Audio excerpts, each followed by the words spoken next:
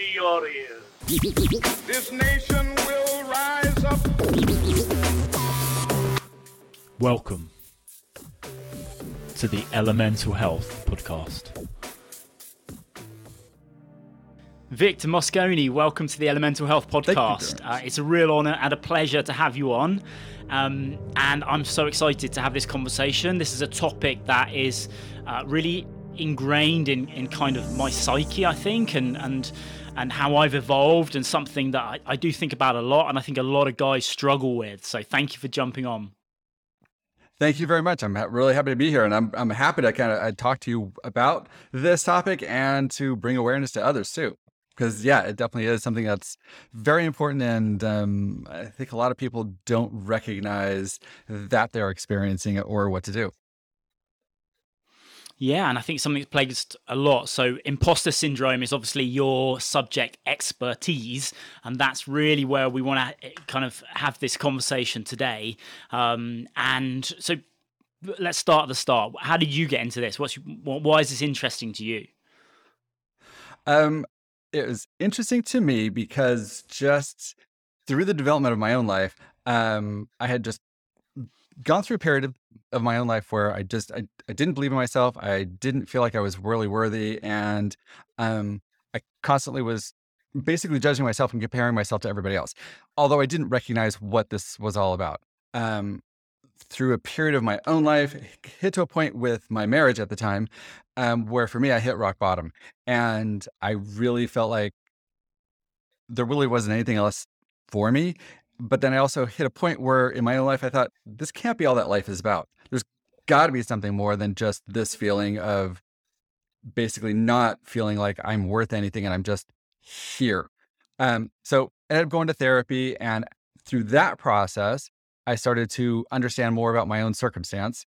And then as I realized that, just certain aspects of my own circumstance and understanding what was going on around me, and that it wasn't essentially because of me, I went back to school, went and got a master's degree in leadership development and coaching.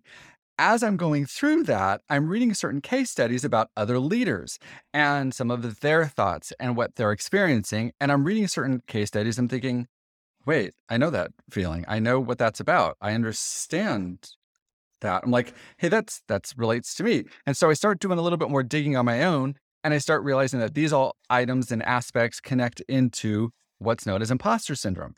And I thought, okay, I need to read more into this. And I started just doing my own research at that point, seeing more about it. And I thought, oh my gosh, I have been affected by this, experiencing this all of my life, didn't realize it.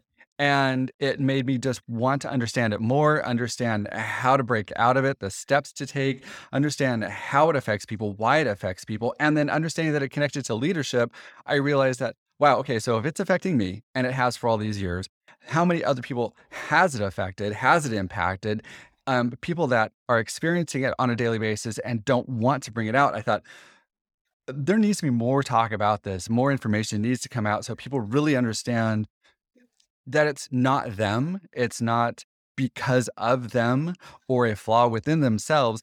It's really based on past experiences that have helped to frame their mind and basically create this negative self-belief. And it was to that point of going, I need to get this information out there to more people. Amazing. So that's what I'm trying to do today. Yeah, and I'm happy to kind of have you on my platform and to do that. So intuitively, like I kind of know that everyone I speak to goes through this psychological loop. Imposter phenomenon, I think, is a correct term, isn't it? As opposed to syndrome. Right.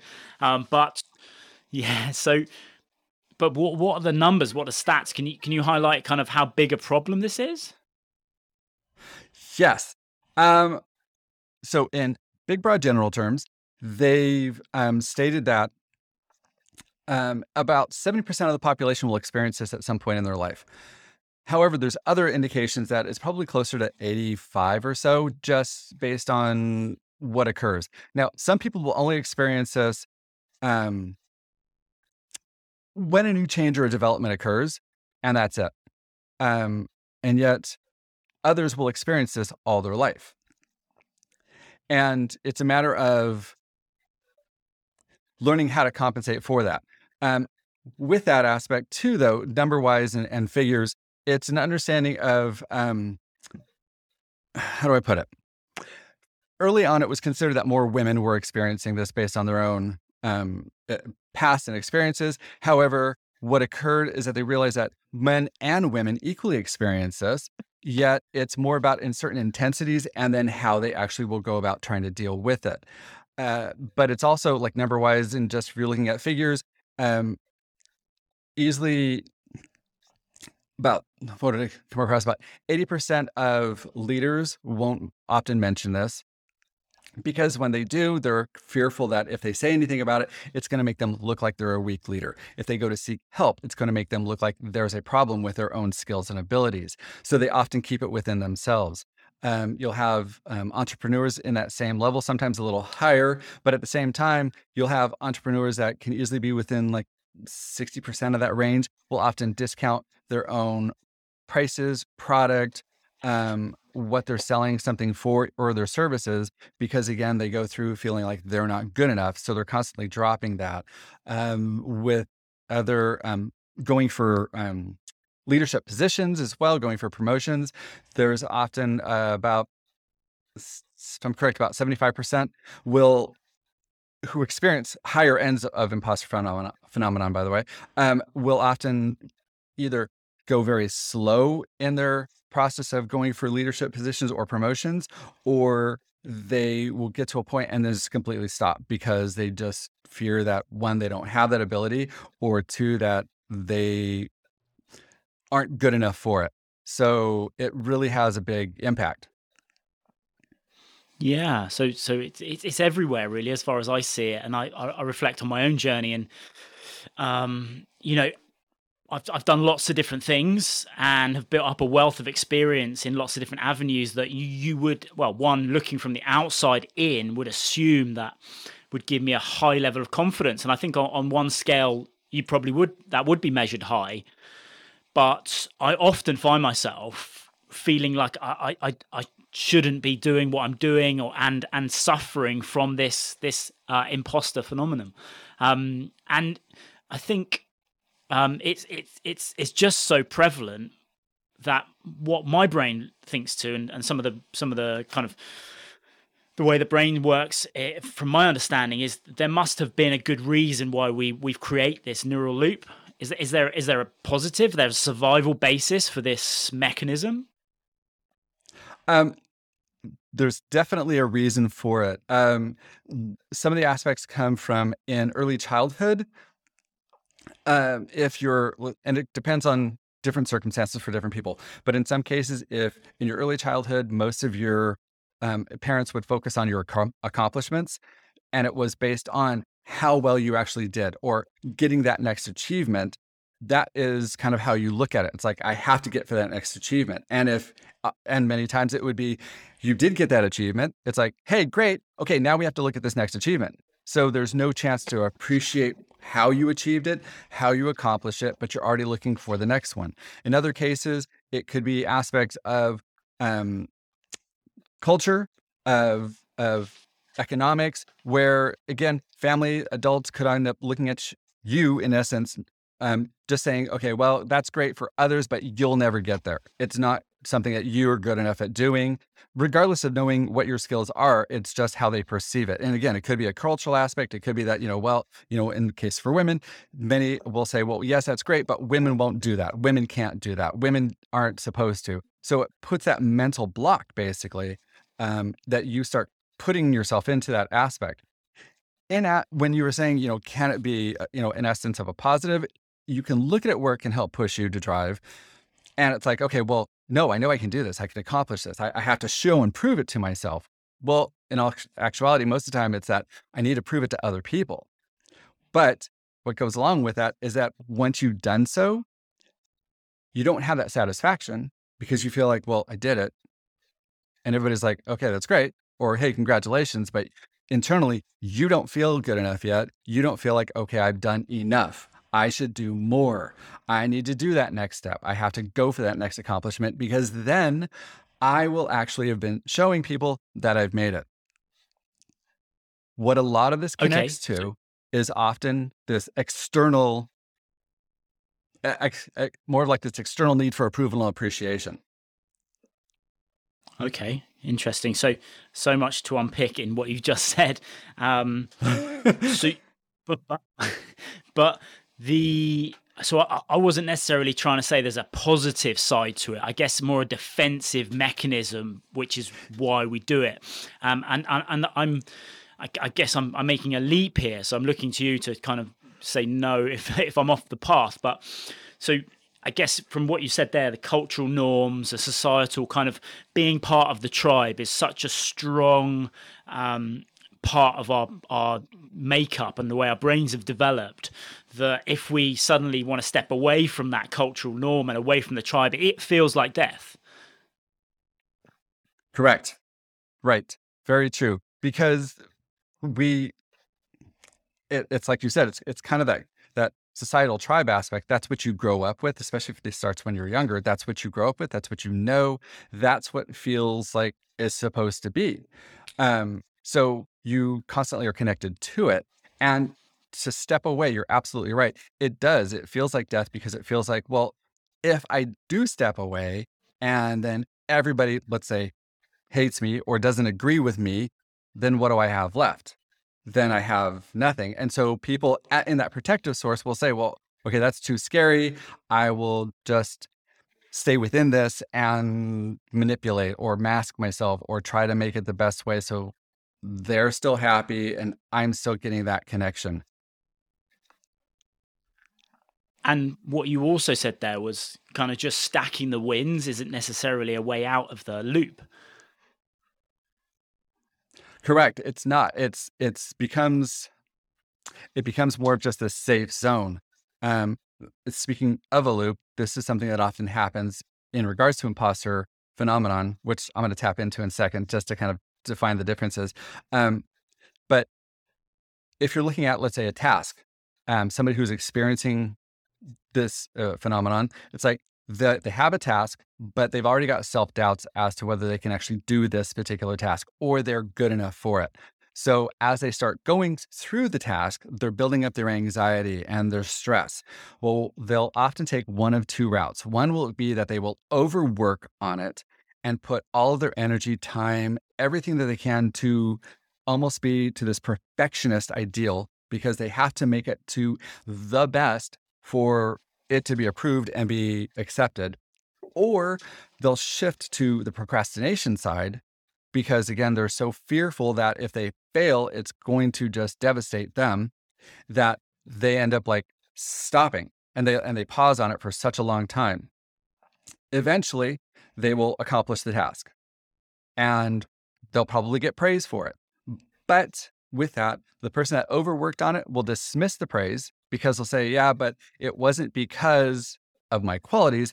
It's because I put all this time into it. I overworked. I did all this stuff. Maybe somebody did help in a way. So it shows that it's everything else, or I got lucky at the same time. I lucked out. Same thing on the procrastination side. They end up dismissing any qualities of their own because they'll say, well, it just happened to work out that they liked it. They didn't see the flaws. They didn't notice how bad it really was, or they were being nice.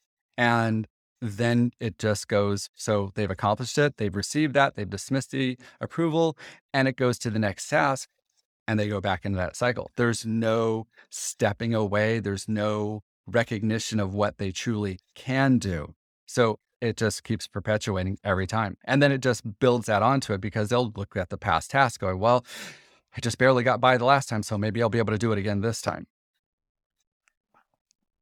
Yeah, and I think Brené Brown talks about this, and her frame of reference is the higher you go up, the kind of leadership ladder, and the more this is prevalent of people just having what appears like a very strong external facing skin to the world, masks to the world, probably would be the words you use, but but it's all encompassing in terms of they don't feel that they should be doing that even at that level. Exactly. Because again, it connects into the lack of self-belief.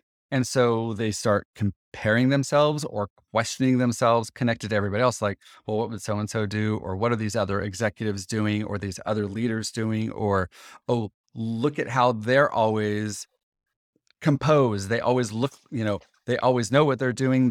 They speak well. They have all the answers. And I'm here just trying to, keep everything, holding everything together without really understanding what's going on the other side. And as they do go farther up, they can often become more restrictive and even more controlling, because it becomes more that fear. You feel that you've got more responsibilities with that leadership level. There's more pressure and eyes on you that you can't mess up. You can't, fail in any respect. So you have to actually pull yourself in, and you end up just making choices and decisions that create even more anxiety, because you're not focused on your own qualities and abilities, but you're like second guessing yourself every time, going, maybe I should do this. No, maybe I should do that. Well, what are they going to do? What would they do? Maybe they should follow them because they're going to have the answers. And if I do that, then it'll be okay. But then even afterwards, it's not an essence of like,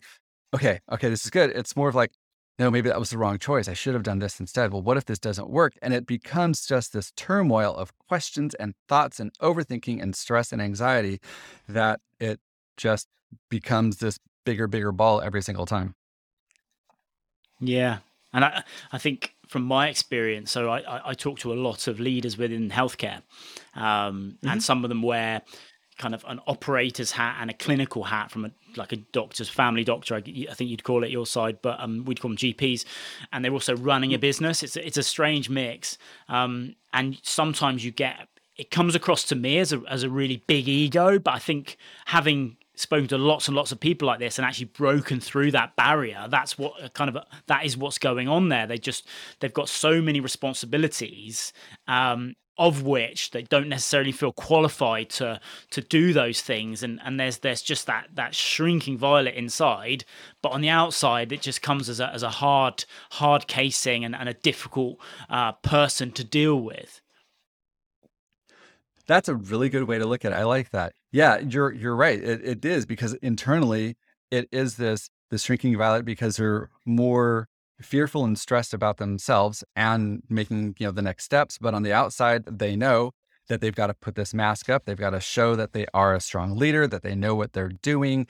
And it's difficult when you get into that position to end up having people question you, because then you start playing it in your head and you're starting to become fearful that, well, if they're right and I'm wrong, what kind of a leader am I? So it's like, no, I've got to stick with what I'm doing. And again, it creates a leader that isn't really open to growth and ideas and development. It ends up creating a leader that's very restrictive as to their movements and their thoughts and their own vision too. Yeah.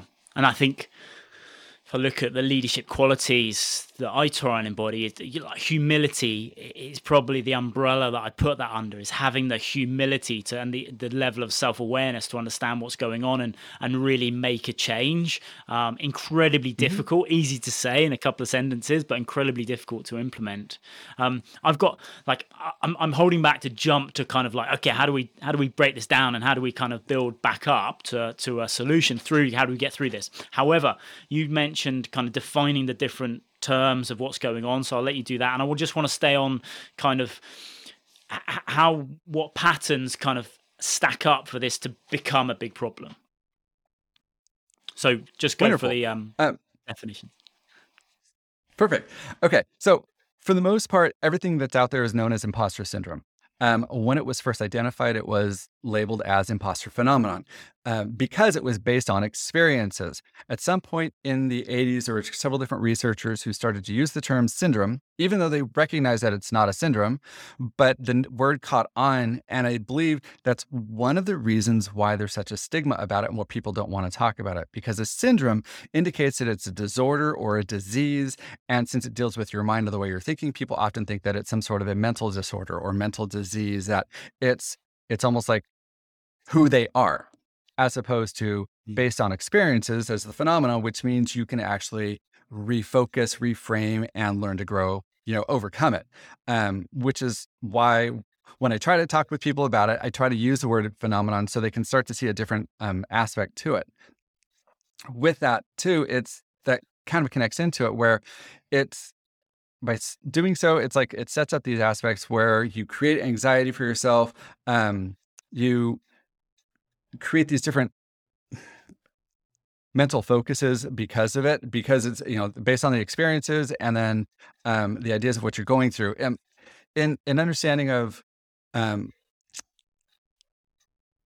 sorry, I was trying to think of like a certain word that I'm going through, but it's like, for instance, Dr. Valerie Young actually took the ideas of imposter phenomenon and broke it into 5 different focuses. So you have a perfectionist is one type. That's the person that needs everything has to be perfect, and any flaw shows a weakness in themselves. The next one is considered to be the superhuman person who will do everything, because again, it has to show that they can handle it all. Because if there's any point, there's something that they can't handle, they're not good enough. The next one also, and these all kind of tie into each other in some aspects, but the next one would be a soloist, meaning that they won't ask for help. So even when they're struggling with this experience imposter phenomenon, they're not going to step out and ask for help because that's only a sign of a weakness and that they're not good enough to handle this on their own. Following that up with is an expert. And an expert is, again, similar to a superhuman where they can do it all, but an expert knows everything.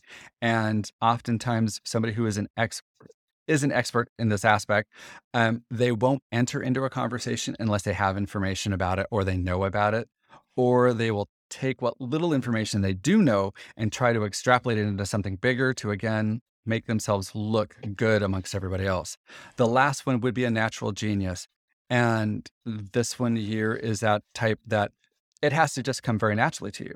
It's like, if it doesn't come naturally to you, then you're not good enough. You should already be able to do these things. If you have to work hard at it, then obviously you're not good enough. So you'll often have people who struggle with this, at least in this area of that type of a natural genius, that they will focus strictly on the qualities and things that they know how well to do. Anything else beyond that takes effort or growth, they just will like shut themselves off from it because they don't want to look like they're not good enough or that they're inferior, basically. Cool. Okay. Yeah, I think I probably fall in the superhuman bracket of thinking that I need to do everything at all times. So let's step back a second. Is it worth unpicking why this happens and on an individual basis, or is it just a case of thinking, right, this is something that's affecting me, I just need to find out how to kind of unpick it at this point in time? I think that's going to kind of depend on the person and what their past experiences have been. In some cases, I think it can be helpful to at least give an understanding of where these, initial thoughts grow from. But you also have to go to the point to know that you can't change the past. You can't change what occurred in the past, regardless of whether it was family members who had stated, always go for that achievement, or stating that culturally wise, let's say, you're not good enough. And because of who you are, that's already occurred. And in some cases, it can be really good to know. It's like, okay, that's where it comes from. Good. I know where that stems from. But now, yes, it's really about understanding of like, okay, so if I'm thinking this way now, how do I change it? How do I make those changes for myself so I can break out of this and start moving in the path and the direction that I want to? The best way to do it really then becomes that focus of now and moving forward. Okay, that makes sense. And one of the things I'm thinking of based on what you've said about the childhood component. So as a parent with a young family, then what are some of the kind of classic traps that we find ourselves in?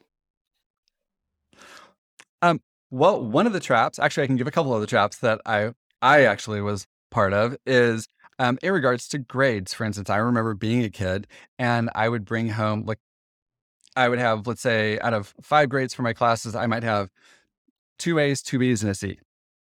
So my dad would look at it and go, oh, A's, nice. Well, okay, but why are these B's not A's? I'm like, well, the class is really tough and, I struggled with some things, but I'm doing better. He goes, well, maybe you should work a little harder to get A's. I'm like, oh, okay. So let's say next report card, I'd have 2 A's, an A minus, a B, and a C. And then immediately he would look at the A minus and I'm like, see, I'm proud. I got an A, right? There's 3 A's. It's like, well, why is it an A minus? Why isn't it an A plus like the other two?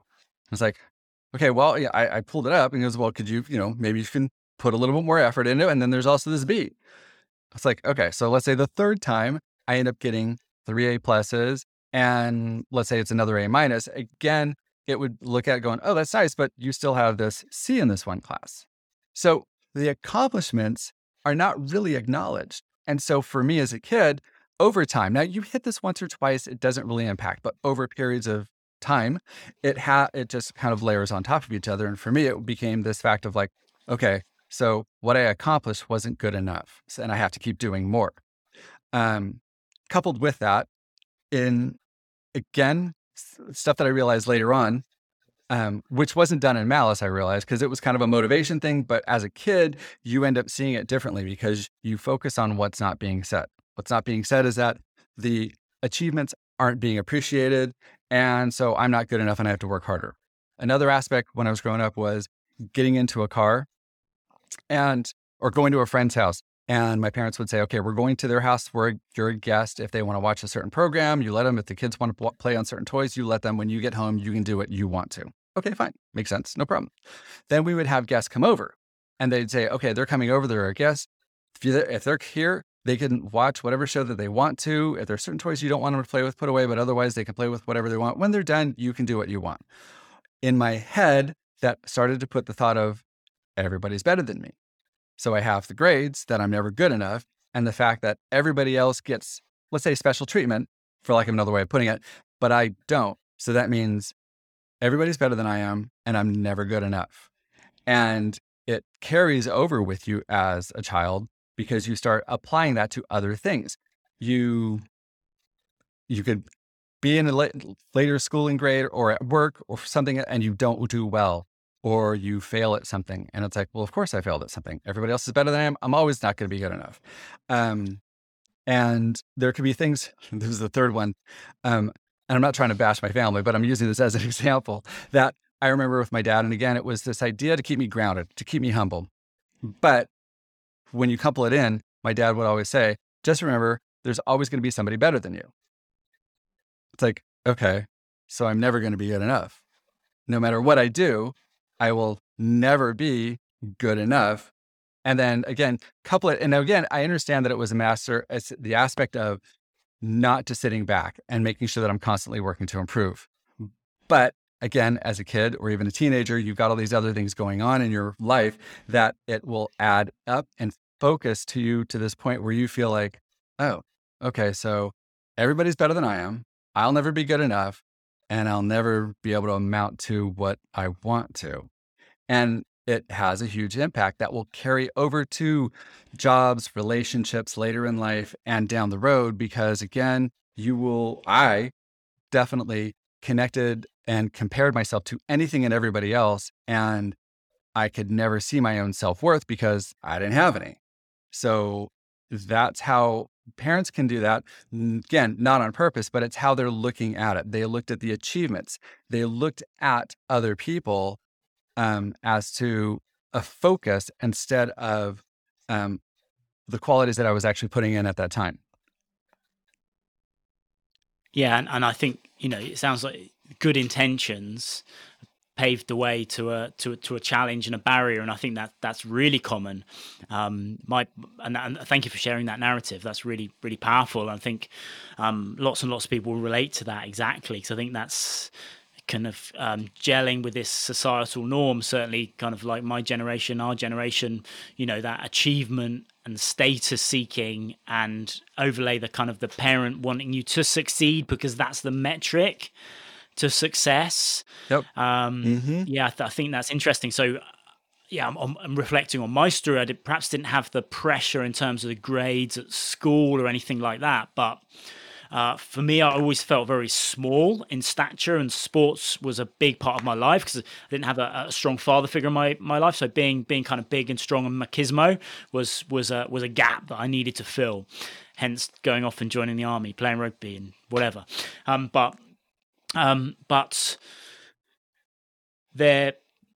I always felt smaller than my peers.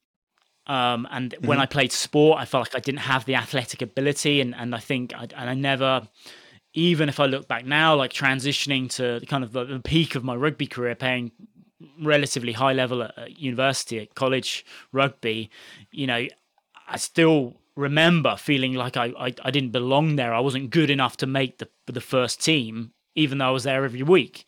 It doesn't add up reflecting back. But yeah, and there's so many different examples, people that are listening probably thinking through. I mean, we've given some quite broad ones there with specificity overlaid.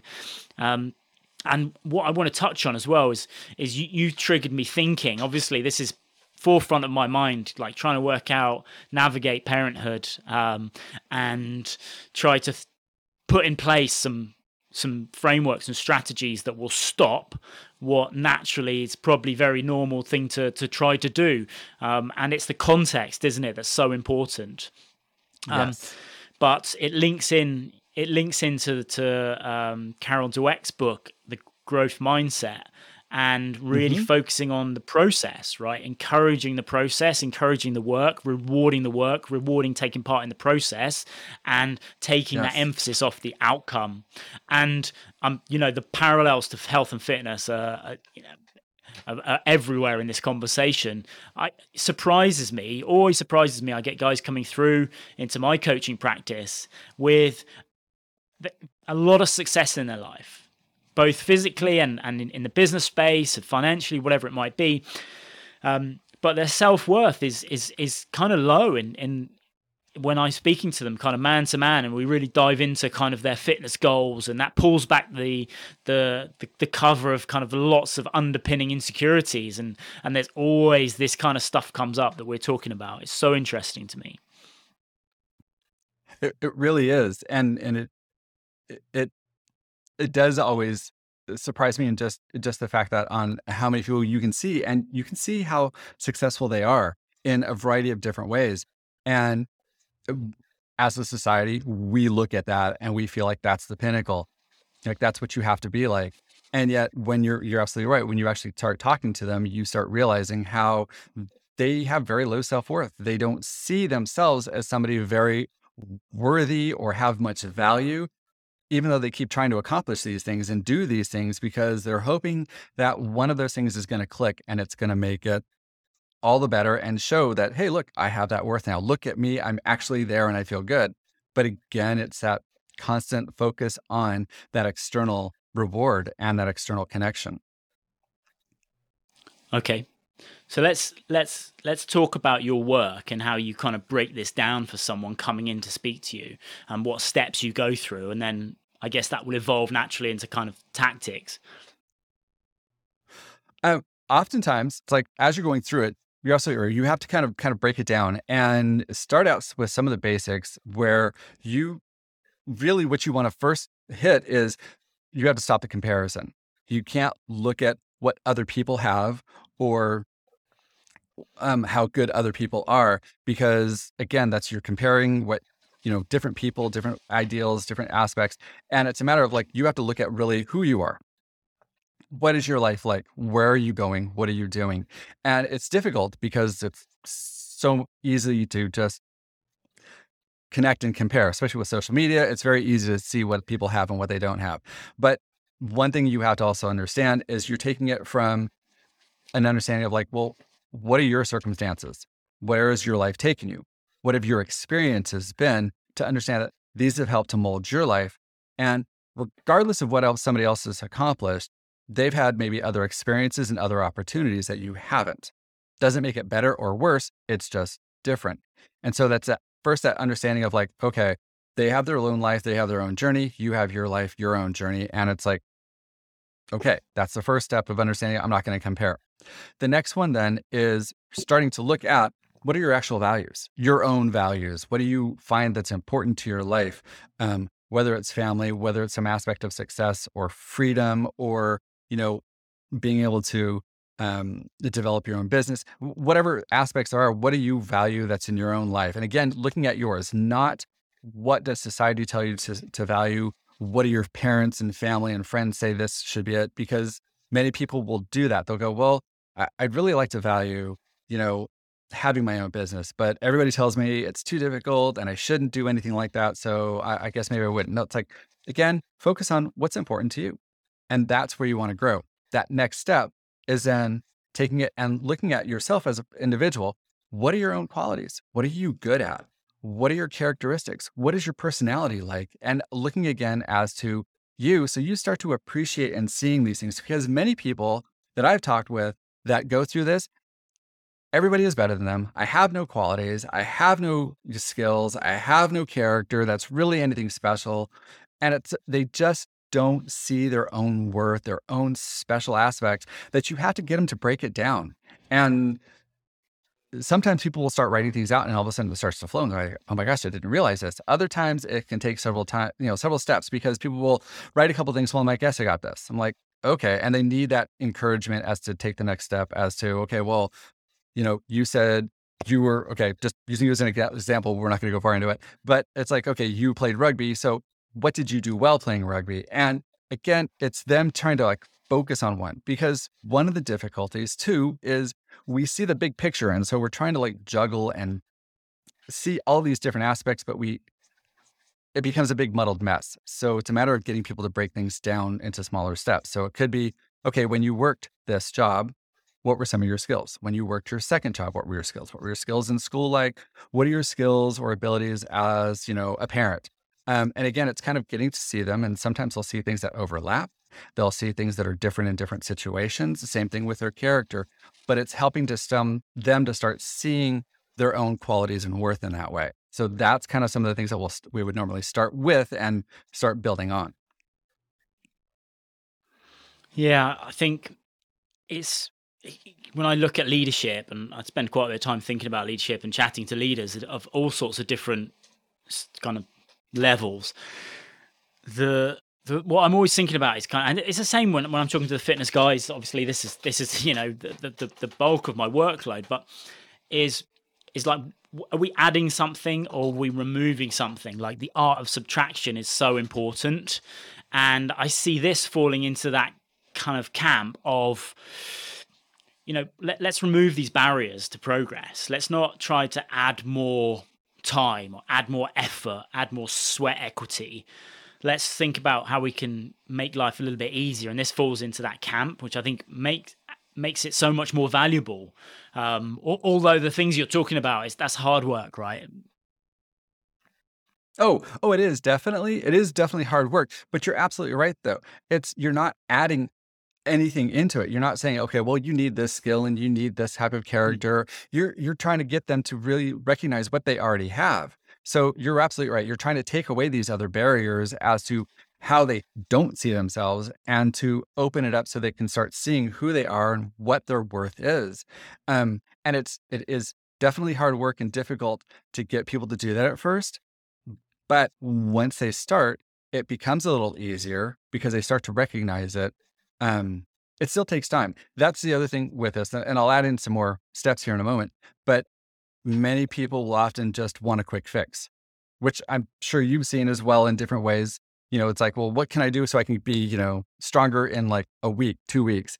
But even with imposter phenomenon, it takes time, and there's a lot of repetition and reflection, because you'll get to a point where you're feeling really good. I'm like, oh, I feel good about myself now. I know who I am. I like who I am. And yet there'll be a change at work. There'll be a change in your life. Some new opportunity will come up, and all these thoughts can come flowing right back, because now you're in that situation again. And so you'd have to be able to pause and go back to those steps again. And like, okay, wait, my values are this, my qualities are that. I can take care of these things. I know I have a character that will help me, strive through these difficult times. But you have to kind of remind yourself, because you're dealing with years of self-doubt and years of not seeing your own worth, that it's not just going to click in and, flip a switch and you're all good. So it definitely will take time to get there. But the biggest thing, as you said, is clearing it all out so they can see what's already there and not adding anything to it. Yeah. And I think it's, when it comes to leadership and people that are running organizations and businesses, there's such a temptation, and I would argue that this is a skill set that you need to develop as a leader, as well as being physically robust and mentally robust. It falls into that category. The challenge is the temptation rather is to jump in and kind of fix it, let's start off, fix the individual who's not doing their right thing, or fix a process. I'll fix another process, and sometimes that is the solution, and you need to be on the ground doing that sort of stuff. But often the organizations I work with have some leadership issues that underpin all these other little fractures that they're running around trying to put stickers over, band-aids over all these kind of like all these cracks, when ultimately they need to take a step up and really kind of, either if they're the only person in charge of the organization, or the linchpin is really develop their own self-awareness and their own leadership skills, or the leaders around them. But it kind of starts with you. And I think the importance of this aspect of leadership can't be overemphasized. And I think I've probably said that already, but it's this stuff that I see in organizations that are really succeeding, is this level of humility, this level of awareness around, who they are, confidence in their role, and ability to have the humility to understand these challenges that we all face. I completely agree with that. Yes. And that's when you know that you're dealing with somebody and working with somebody and have a leader that recognizes their own flaws, and their own flaws are not negatives. They look at them. And that's why, as a good leader, you're going to be able to bring people in who are going to help to build up those aspects that you're not good at, because you can't be great at everything. You have your specialties or your qualities, and it's understanding what those are and understanding what you don't have, but then bringing in the people that are going to be able to help to elevate not just you, but your organization as a whole. And that's what you want. And that's definitely a big, big step. And that's where you would really want people to get to that point, to realize that what I'm lacking isn't a negative. It's just who I am. It's like, and you can still grow, you can still, improve your own skills and talents, but also understand that that's why it's a talent. Some people are really good at some aspect, and you as a leader could be really great at some other aspect, and that's good because that's what's needed. But it's, again, the humility of understanding that, it's okay. It's okay that I'm not, but I have other people that are, and that's what's going to help us. And at the same time, to realize and acknowledge that, hey, if something doesn't work, okay, what do we need to fix it? As opposed to stressing out and pretending that it's not broken, or that it's going to be a reflection of you directly. Yeah.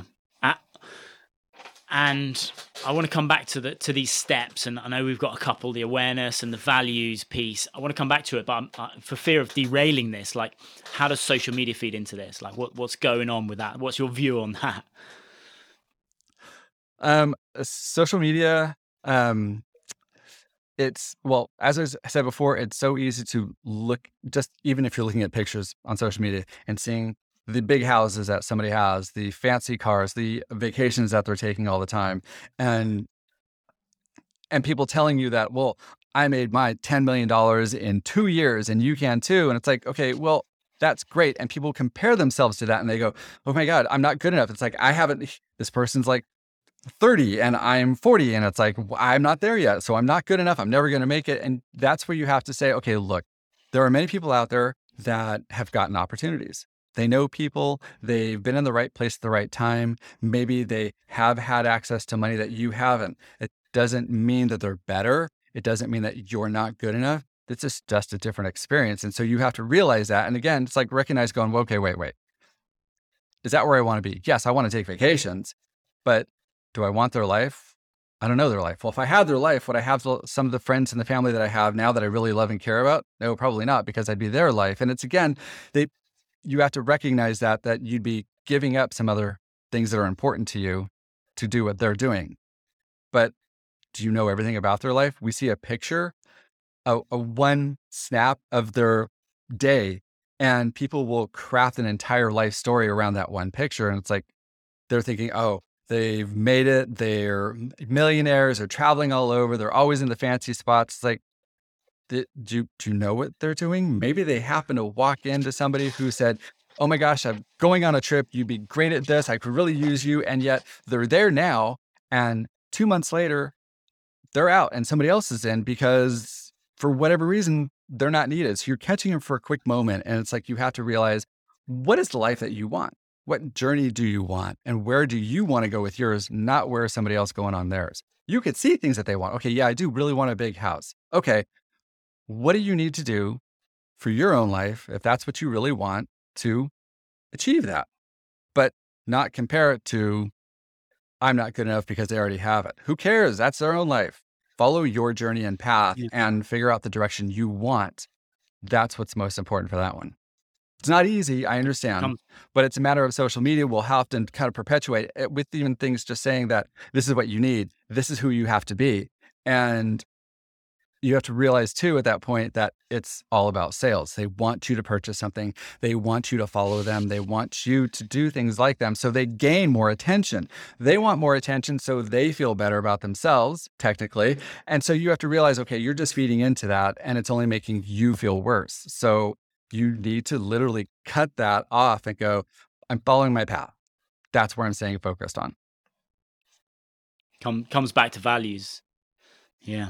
And I'm always torn between thinking that maybe people should post more about the struggles and challenges in their life, or whether they should be posting about really happy and positive things in their life. But yeah, I definitely think it adds to the problem that we're talking about here with the imposter phenomenon. I'm not sure if I can say that word properly, but it adds to the problem because it's just so prevalent. Like, we're on our phones all the time and we're constantly comparing, aren't we? And so, yeah,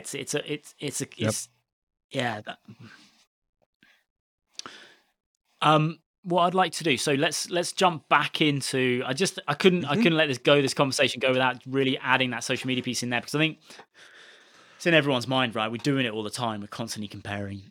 Let's jump back in. So we talked about having values, and walking people through a process of kind of trying to unpick why these things boil up at certain times, and how to stop that. Right. So, talked about the values, looking at what the person's skills and character is, and then it's taking that and looking at literally, because we had talked about accomplishments before, but saying, okay, well, what have you accomplished in your life? And most of the time, that's as far as we go with it. Well, I got this degree, I have this new job, and we just look at it there and it's like, okay, so now I have to get, I'm going to go for another promotion. But what we don't often look at is, well, what did it take for us to get to that point? So I will often have people go through then and say, let's say it's a degree, okay, what did you have to do to get that degree? What courses did you sit in? What new knowledge did you learn? What effort did you put in to grow your learning and grow your, let's say, writing ability? And then if it's for a job promotion, okay, you didn't just walk into it. What did you do from when you first started working to that promotion? How did you grow? What skills did you learn? What what steps did you take to actually improve in your skills, in your quality, in your character to be able to move you into that position? And again, most of the time, people don't see it because they're just jumping from one step to the next. But when they start looking at it, they're like, well, yeah, I had to, I worked 50 hours a week for this, for about 2 years because of what was going on. But I actually worked on a lot of different projects. And in those projects, I was sometimes writing up information. I was having to create the next steps. I was at times certain, in leadership positions and being a good communicator and helping other people to be motivated. And again, saying it, it's like, okay, well, yeah, that makes sense. We often just kind of blindly pass that up because we feel like it's just there and it's not anything important, but it is, because it's about who you are, what qualities you have, and how you actually achieve these things. What I do then is I go, okay, so if your next step, let's say there's a new promotion coming up and they're worried about it. It's like, okay, but did you get the last promotion? Why did you get the last promotion? How have you done? What did you do to get that last promotion? And then how have you done since then? Again, it's helping to fill in the gaps. As we stated before, not adding anything new, taking away those barriers, their mental barriers, and getting them to see their own qualities, their worth, their growth, And knowing that, oh, okay, so you came across a challenge. You were really struggling with it. You were fearful you were going to fail. What did you do to overcome that? And they're like, oh, well, I talked to these two other people who had done the job before, asked them some questions. I assembled my team and said, okay, this is our situation, and pulled in information for them. Like, okay, so if you run into a similar problem, what would you do? And they're like, oh, I could do the same thing. I could talk to these people. I could ask them for feedback. I could put in ideas together. I said, okay, and then they'd come up, but what if I'm wrong? What if I make a mistake and I mess it up? I'm like, okay, so let's go through that. You kind of come through scenarios, and it's like, if you made a mistake, and let's say you did realize that those were the wrong steps, can you make a course correction? Well, yeah, because we could do this step. I could talk to this person. We can implement these new procedures. Okay. And they're like, oh, okay, yeah, I get it. I guess I could do it. I could make the decisions. But again, it's helping them work through it, because a lot of times with that anxiety that happens, you end up putting up these mental blocks where you can't see your own skills, those next steps. You're too fearful of like making that mistake. That's all you see. So it's getting people to understand how they actually processed and went through their achievements and got to them. And then, believe it or not, it's also taking that next step to get them to understand and appreciate their self-worth is, okay, after you got your degree, what did you do? Well, I started working, and then I started realizing that I needed this other credential, so I started going for it. Did you appreciate your degree? Did you celebrate something for yourself? No, I didn't have time. I had to start the next thing. Like, that's the other problem, because we often just jump from one to the next, that we dismiss that. We don't even take a time for ourselves to go, oh, I got it. I achieved it. I'm going to appreciate this. I'm going to take myself out to dinner and have a nice meal. I'm going to go out with some friends for the weekend. And then, yes, Monday, I've got to start the next thing. But you know what? For these 3 days, I'm just going to be appreciative of what I've accomplished and know that I was the one that did this. I put the effort in and the hard work, and then I can go on. Because what you'll end up doing later is, as you go on, you'll be able to look back on, yeah, that was really good. When I took those 3 days off because I achieved that goal, it was really a good thing. And I loved that I was the one that did so. Instead of what we often do is, yeah, I got the degree, but it's like whatever, because I'm working on this stuff now. And we dismiss the qualities of that degree or that quality of that promotion or whatever we're doing, because we're on to the next thing. We're on to that next achievement. So it's getting people to really learn to appreciate. When they start appreciating the things that they are doing and that they have accomplished for themselves, they start appreciating themselves, because they start realizing, oh, I'm the one that did that. Oh, I have that ability to do that. Oh, I was the one that was able to figure out how we were able to overcome that challenge. And it's like they start to see their own qualities. They start appreciating themselves, and they're not looking at other people for that approval. They start realizing that, oh, I can do this for me. I'm the one who can actually start accomplishing it. And they start to see and value their own abilities. So if they are going to go for a promotion, they can actually start going into it realizing, I have these skills. I know if a challenge comes up, I know how to take care of it. I am good at communicating. I know I have the resources to help with any challenges. And it helps to lower that anxiety. Is it still going to be there? Sure. It's a nervous thing anyways when you're going for something new and a new development. But you're walking in with more self-worth and value and appreciation of who you are and what you can do to that next stage. Yeah, I'm reticent to stop you and kind of dive in with more points and questions, because I'm really enjoying listening to kind of how you break it down. And I think it almost feels like, when I'm reflecting on this, what you're saying in my head, it feels like it's like almost like a twisted trick of nature. Really, we are the most adaptable creatures on the planet, yet we have these mechanisms in our brain and these cultural norms that stop us from believing that we are adaptable and able to develop in entirely a complete different way, starting from any second that you want to make that change. And it's never been easier to do these things with the advent of technology and modernity. But yeah, so it just feels like such a kind of trap that we get caught in. And I understand the steps, and we're kind of saying break it down, pen to paper, look at that CV and actually buy into those items on that piece of paper that you've done, and understand why that process was meaningful to you, which I think is really a good foundational building block to what you're saying. And I wanted to highlight that piece really as kind of like in-depth understanding of why that achievement was good for you. It was the transition and the new identity that was built and the process that you went through. And I think that's a powerful reframe for the context of what we're talking about.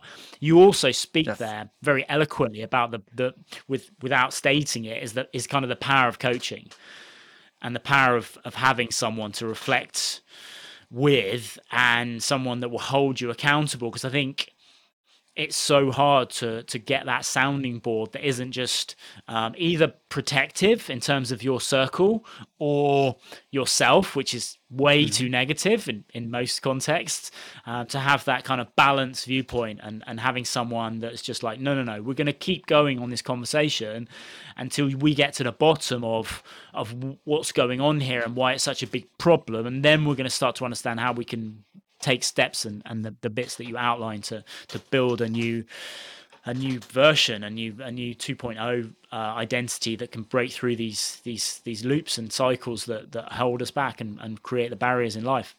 And so, I know we're kind of coming up against time, but yeah, any comments around kind of the power of the work you do?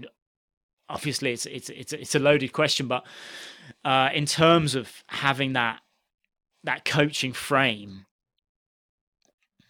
No, it's really important too, because you're right. I can say these things and the steps to take, and it seems in some aspects very simple to do because, just, oh yeah, okay, I know my values, my character, my, achievements. But at the same time, again, without that sounding board and having that coach to ask the follow-up questions and ask that next step, it's really simple to then dismiss things and go, oh, well, yeah, okay, but that's not that important. If I'm writing out my qualities and my character, it's easy for me to go, okay, well, what are the big qualities that are really important? And I can dismiss what I feel are small qualities that really have no impact, but have had an impact because I just don't see them that way. It's like, well, that's just who I've always been. It's like, that's normal. So a coach is a great sounding board and a person that can actually help bring these things forward and to help make sure that you don't dismiss them. You don't just feel like they aren't worthwhile because they're part of you. And again, like you said too, is that we've often have all these other voices in our mind from family, friends, culture, society that will often downplay them. Take, for example, just in the leadership business model, there are hard skills and soft skills. And people often have over the years downplayed soft skills, feeling like they're soft skills. So they're not that important. They're great. Yes, they're helpful, but they're not really, as important as the hard, direct skills that you really can show that you can do things.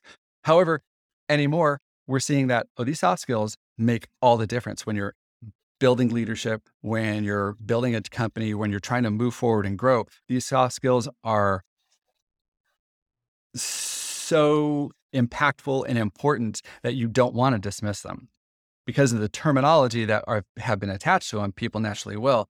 So when you're going through your own skills, you will often do that as well. Well, people have always laughed at me for this, or I've always thought it was cute, so this isn't really important.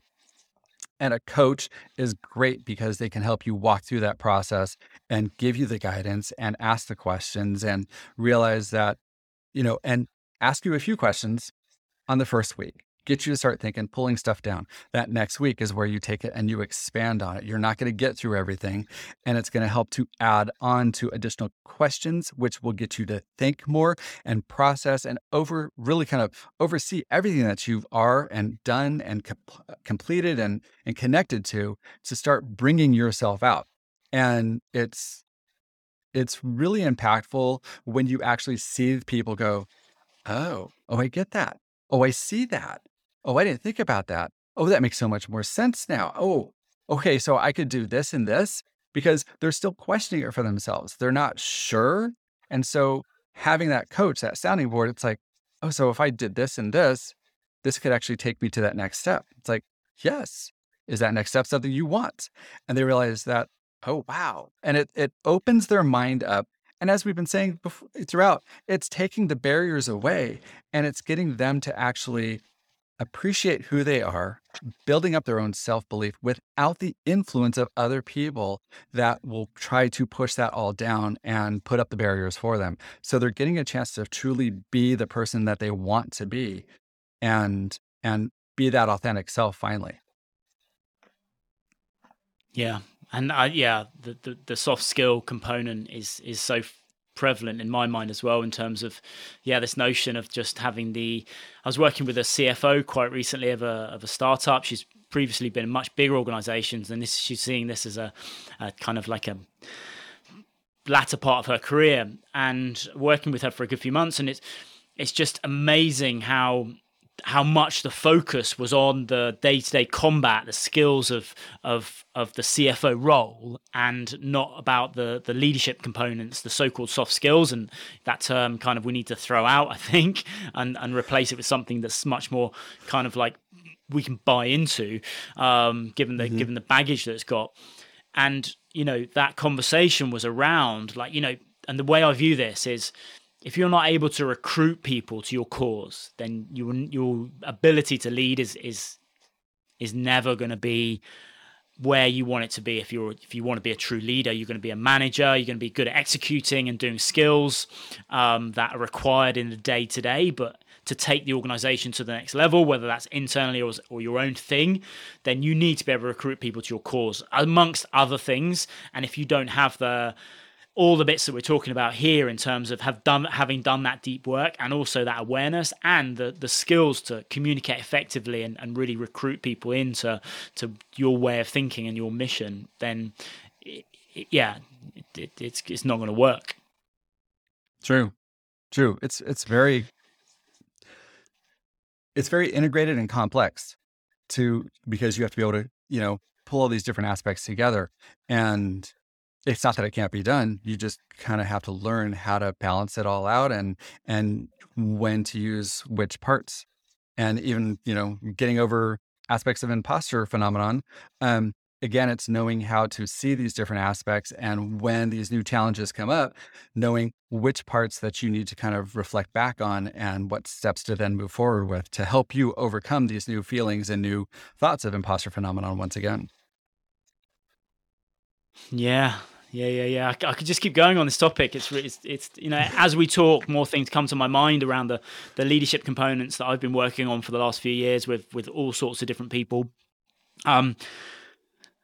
Victor, I'll just let people know kind of where you're focusing your efforts and your work at the moment, and how they can get in touch with you and engage in the amazing work. Okay. Well, for the most part, my main focus right now is working on up-and-coming women leaders and entrepreneurs, helping them to overcome a lot of their imposter phenomenon thoughts and that mindset that's holding them back, so they can build themselves up in their own true self-belief and take the steps that they want to. And being able to find me, you can actually find me at victormaas.com. That would be my website.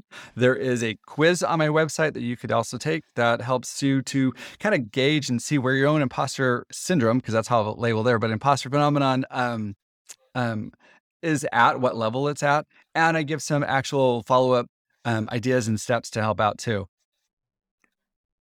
That's really helpful. It's a good way to engage, I think, with the audience and kind of add more value, really, which is, I guess, what we're trying to do here with this conversation.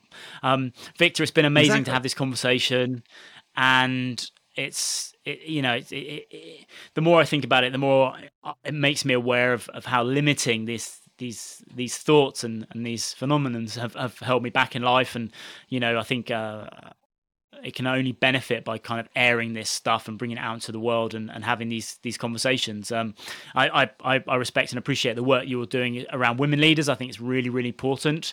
And I also appreciate that us guys need to kind of take a step back and think about some of the humility required to be strong leaders. And I use that word specifically because you require that humility and to be a strong leader. Definitely agree. And just to put it out there, it's like my focus with the women up and coming leaders and entrepreneurs is not a slight to men. It's like that's a huge segment of its own. And willing and wanting to work with men? Definitely. But it was an aspect of where I was going to start my focus and grow from there. But I agree. It's an aspect of you need to be able to step back and truly acknowledge where you are and what you're struggling with, and understand that the struggles of your self-doubt does not make you weak. Taking those steps to understand it and breaking out of it to really connect with yourself will only help to improve your own inner strength and build you up as that person and leader that you want to be. Strong words to finish with. Victor, it's been a pleasure. Thank you very much for coming on, and I'd like definitely to invite you back for a round 2 at some point. Thank you very much. I totally appreciate it. I would love to come back for a round 2. Yes.